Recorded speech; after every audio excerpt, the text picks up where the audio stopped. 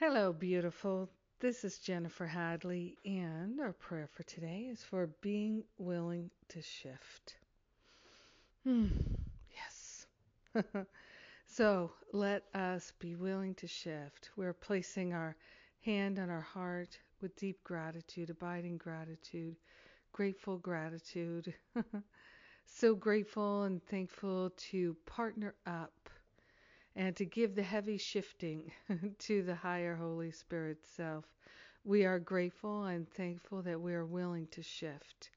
We're having a shift here and now. Now is the time of our shifting into more peace, more love, more joy, more prosperity, calling forth a healing in every cell, every fiber, every function of the body temple. We're calling for a healing physically, emotionally, mentally, at all levels. We are grateful and thankful to accept a healing, to allow a healing. We are grateful and thankful that there is a power for good at work in our lives, and we are willing to shift into an awareness and a recognition of this infinite good, this infinite intelligence that is manifesting and demonstrating as good in our lives. We are grateful and thankful to allow ourselves to experience the healing, the shifting, the lifting.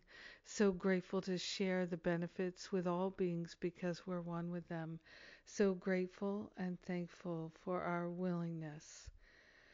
We let the healing be.